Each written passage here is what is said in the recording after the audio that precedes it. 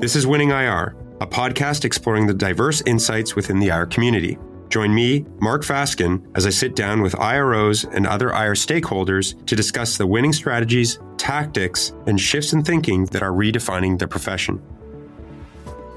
The evolution of IR over the last few decades has enabled, at times, a siloed practice full of tick boxes and routine. But an important question has surfaced amongst the IR community. How can we get more people at the company to understand and contribute to our IR efforts? Today's guest is Jeremy Cohen, who recently took on the position of Vice President, Investor Relations at Alight Solutions. At the time of recording, Jeremy was the Senior Vice President of Investor Relations at Edelman Smithfield. Jeremy is an active member and board member of the NERI Chicago chapter and NERI 40 Under 40 recipient, whose diverse experience in IR at Morningstar, GoGo, and now Edelman Smithfield has given him unique insight into what it takes to make an IR program genuinely successful. I sat down with Jeremy to talk about what he calls a total stakeholder approach to IR, how it can be used to get a seat at the strategic table, and practical tips and advice for IR teams looking to leverage the benefits that come with working more cross-functionally within their company. Hey, Jeremy, how's it going? Good, Mark. Nice to be with you today. Yeah, glad you can make it. So today we're going to be discussing how IROs can implement what you call a total stakeholder approach. Can you define what that means for our listeners before we start? Sure. So look, every day an IRO is living and breathing, talking to sell-side analysts, buy-side analysts, portfolio managers, right? And, we're communicating in many different channels, right? Whether it's at conferences, whether it's during earnings, whether it's on social media. And I think we have to recognize that everything we say and do is not just touching in the investment community, right? It's touching customers. They're listening. Competitors are listening. Employees are listening. Media is listening. Vendors are listening. So what a total stakeholder approach really means is that when we're communicating, when we have a communication strategy, we have nuanced messaging for each different stakeholder to make sure that what we're saying is effective for their own needs. So that's kind of what I mean by a total stakeholder approach, is that just that we're accounting for everybody in a 360 way, not just focus on the investment community. Okay, great. And so one topic that comes up a lot is how IROs can, I'm doing air quotes here for those that can't see it, get a seat at the table. Yeah. And be more involved in strategic discussions and strategic planning. Can you explain why you think IROs should be involved in those discussions? Sure. So, look, it's my view, and I don't think I made this up, but that the IRO's job is really to be a de facto chief intelligence officer. So obviously, like I said, that's a made up title. But I think it really speaks to the broad set of knowledge that an IRO must possess. So what this means is that, the investor relations officer, they really have a pulse on Wall Street, right? They understand perceptions and what it takes to evolve them. So look, every day we're in the trenches. We hear, the good, often the bad, sometimes the ugly, right? So, it's our job to really synthesize the information that we're taking in from all different types of analysts.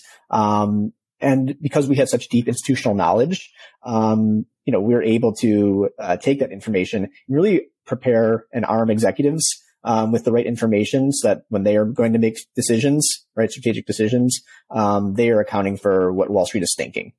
So it's really important for IRO to have a seat at the table because they possess all this institutional knowledge that really nobody else in the company has, at least not the breadth of it and the depth of it. So I'd say, in some companies, an IRO doesn't necessarily have a seat at the table. Maybe IR is just a necessity of being public. But I think the companies that do IR well, the IRO really does have the ear of the executives and telling them how it is, right? And not necessarily just telling them the good. It also just, what is the bad. So I think that's really the big reason why an IRO should have a seat at the table, is because they are the ones who are possessing the most knowledge with this very important stakeholder. And so, obviously, in your seat at Edelman, you work with tons of different companies. Yeah. Do you see that that's kind of there's a different approach there when you look at sort of in-house IROs versus third parties or consultants like Edelman? Yeah. So look, I've had the privilege of being both in-house with GoGo, the in-flight Wi-Fi company, and also now with Edelman for the past 5 years. I'd say the biggest difference is breadth versus depth, right? And so, in consulting, we work with many different companies. We're at many different stages of the life cycle, see many different strategic situations, whether it's M&A, whether it's activism, whether it's executive transitions, but often at arm's length, right? Because we're not in-house. So it's our job really to deepen our relationships and really embed ourselves in the organization. And so, I think if you met one company, and each company has a different philosophy on how they engage consultants. But I think the ones that do it really well are the ones that, want to take some direction from consultants. And our job is to really help them see around corners. So I think when you're in-house, it's all about depth, right? It's the cross-functional nature to the role. It's not just finance and communications. And there's really a need to deeply understand both your industry and your peers. So, I think that there's nuances to both. I think that, either way, there's a strategic mindset that a consultant or an in-house IRO must have, to, ensure that the company is driving forward. So a lot of this comes back to when you talk about a total stakeholder approach and having a seat at the table and IR being involved. It seems like a lot of it revolves around this idea of like having that deep industry expertise or deep understanding of the company. And something that I've heard in other episodes and other interviews that we've done. So what can IROs do to become that expert, to build those strong relationships across the organization? Yeah. Look, I think a lot of people think this, but I think really for IR, my biggest piece of advice is really become the hub of the wheel. I think a lot of people like to think they are. I really think IR does actually possess that role. So I think about that both internally and externally, right? So internally, like I said, it's not just finance and communications, but it's also legal. It's also marketing. It's also operations. It's strategy. Sometimes it's customer service. So really it's, we're learning a lot of different languages. If you have engineering, I'd say talk to people on your engineering team, understand what they're doing on a day-to-day basis. If you have R&D, talk to them. And you don't need to become an expert on those fields, but to have a working knowledge so that you have like a full understanding of what goes on at the company, I think is really, really important. Especially because you're going to be pulling information from all these people, and frankly, pushing it back out at times. So, really being at the center is really critical. Just so you have a really deep knowledge of the company. I was just going to say, you had a really good example when we spoke last week about your experience at GoGo and sort of, how that seems on the surface like this very straightforward business model, but it actually has a lot of moving parts. It's like, how did you go about kind of making those relationships in your time at GoGo? Yeah, I think my time at GoGo was a unique example because, like I said, like you said, it's not just a company that's a straightforward business, right? It's aviation, it's telecom, it's satellite, it's internet. So you really need to be an expert in many different areas and many different industries. And that requires talking to many different people to speak many different languages because you don't know which type of analyst you're going to come across, right? GoGo had analysts who focused on the satellite industry. We had analysts who focused on aviation. So you really need to be knowledgeable in many different industries. And that requires talking to many different types of experts, and they live across your company. You just need to be able to find them. So a lot of the times what we would do is we'd work with sales to push out information to them about our strategic decisions. What is our narrative? So that when they're talking to an airline, right, they're telling the same story. Now it's a little nuanced, but that's really the importance of IR. When I talk about cross-functional nature of the role is what we're communicating can layer down to other parts of the company. And so we want sales and IR, and we want HR and IR, to all be speaking the same language, right? Same with public relations. Public relations and IR, I know you're doing another session on this, but it's so critical that they're aligned and telling the same story. And so by having those internal relationships, you're able to, ultimately, build a rapport and build consistency across the organization. So I think that's the critical part with building internal relationships. Yeah, and it seems to be also a trend that I've heard in a few different discussions, which is like there's sometimes this misconception of IR should be really focused on sort of the financial metrics and the earnings call and everything, and there seems to be this growing sentiment that it needs to be more than that, right? I think it's always been the case, but there seems to be a lot of people that are advocating for the idea of like IR needs to be more than just the quarterly report. And really carrying through that like mission and vision and the overall business strategy, which I think is super interesting. And it brings up a question that I was thinking through as you mentioned that, which is, I've heard a number of discussions over the years about people saying, in earnings calls or in AGMs or, investor days, getting all the different departments involved, like bringing in different department heads. Is that something that you've seen work in previous roles, or that you recommend to your clients at Edelman? Yeah, it's a good question. And I'd say if you've met one company, you've met one company. I think I've said that before. There's a balance between having too many cooks in the kitchen and, being efficient and getting things done, right? So I think it's okay. I think the clients who do it best probably have a small and trusted group, but that small trusted group is taking the opinions on the side from other parts of the organization. So it's accounting for everybody, but it's not everybody in the room at the same time.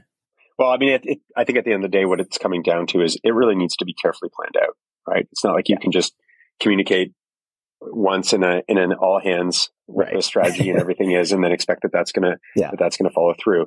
I mean, even to your point earlier of saying, you need to be really thoughtful about who are the different audiences that you're communicating this message to, and how does it need to be structured in the right way.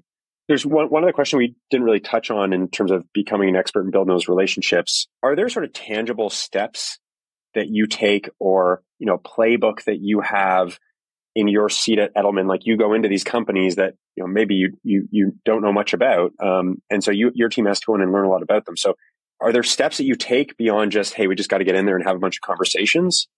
Yeah, look, I think what a company can do from a communications perspective to, really enact a effective communication strategy, which I think is like the core of the question you're asking, is, get buy-in across the organization. So what that means is, you can have a lot of conversations, but we need to really have a viewpoint on, why my company is in an attractive industry. What is my company's economic moat? Why is our growth strategy compelling? How does it impact our margin profile, right? What is our long-term guidance framework, capital allocation framework? So I think having a buy-in is really critical. And that's kind of laddering back to our last question of, getting other stakeholders within the company involved, right? And it's not necessarily having them have a seat at the table for communications, but making sure that their voice is accounted for. Yeah. Okay. That makes sense. And I think my next question is just sort of around tips. Because it's partly about crafting an effective communication strategy, but I'm also thinking about an IRO who's coming into a new company, or is perhaps in a role where they're feeling like the messaging isn't very strong, or needs some work. What are some tips that you would give to those people to get the resources and the attention required, right? Because it's a big project. Yeah, I think there's two things I would say is, first off, consume, right? Take in as much information as you can. And, the art of what we do is synthesizing what matters, right? So, and have a framework for what you think an investor narrative is. So, and I kind of laid out a little bit of what that looks like, right? What is why I should be focused on this industry, why I should be focused on this company, right? The growth story, the, profitability story, the sustainability, of that story. So, I think that's part one, is just consume as much information as you can and really figure out what matters. It's when you first come to a company, you kind of have this, like, you are fortunate enough to have this third party angle, right? Where you're not necessarily embedded fully in the company. So you get to go on a listening tour of sorts, whether that's with internal participants, right? Which we already talked about, or external participants, right? And so what does that mean? It's beyond investors. It could be meeting with vendors, it could be meeting with customers, industry experts, your bankers, your consultants, dedicated journalists to the industry, right? Get as much information from many different angles as you can. So I think that's part one. And then part two is make sure you have a champion in the company. And what I mean by that is, whether it's your CFO or CEO or COO, have somebody that's willing to, partner with you, and, recognize how critical this is to the company going forward, right? A narrative can often seem, passive. But it has a lot of tentacles across the organization and really does drive perceptions with many, many different stakeholders. So having a champion in the C-suite, that you can work alongside with and, drive this forward with other participants in the company, I think is really critical. That seems like it's probably a huge challenge, right? Of like getting that attention, getting those resources. And so I would imagine you see some instances where there's pushback or resistance, right? From maybe management who perhaps are busy and they don't have the time to sit down and do these workshops and everything that are required. What have you seen work in terms of getting their attention and ensuring that they're investing the time and resources into ensuring that there's a strong communication strategy? Yeah, this is where you arm them with the data, right? Hard data, right? It's one thing to come with your opinions, but if you're coming with hard data of what investors are saying, right, that perks their ears up.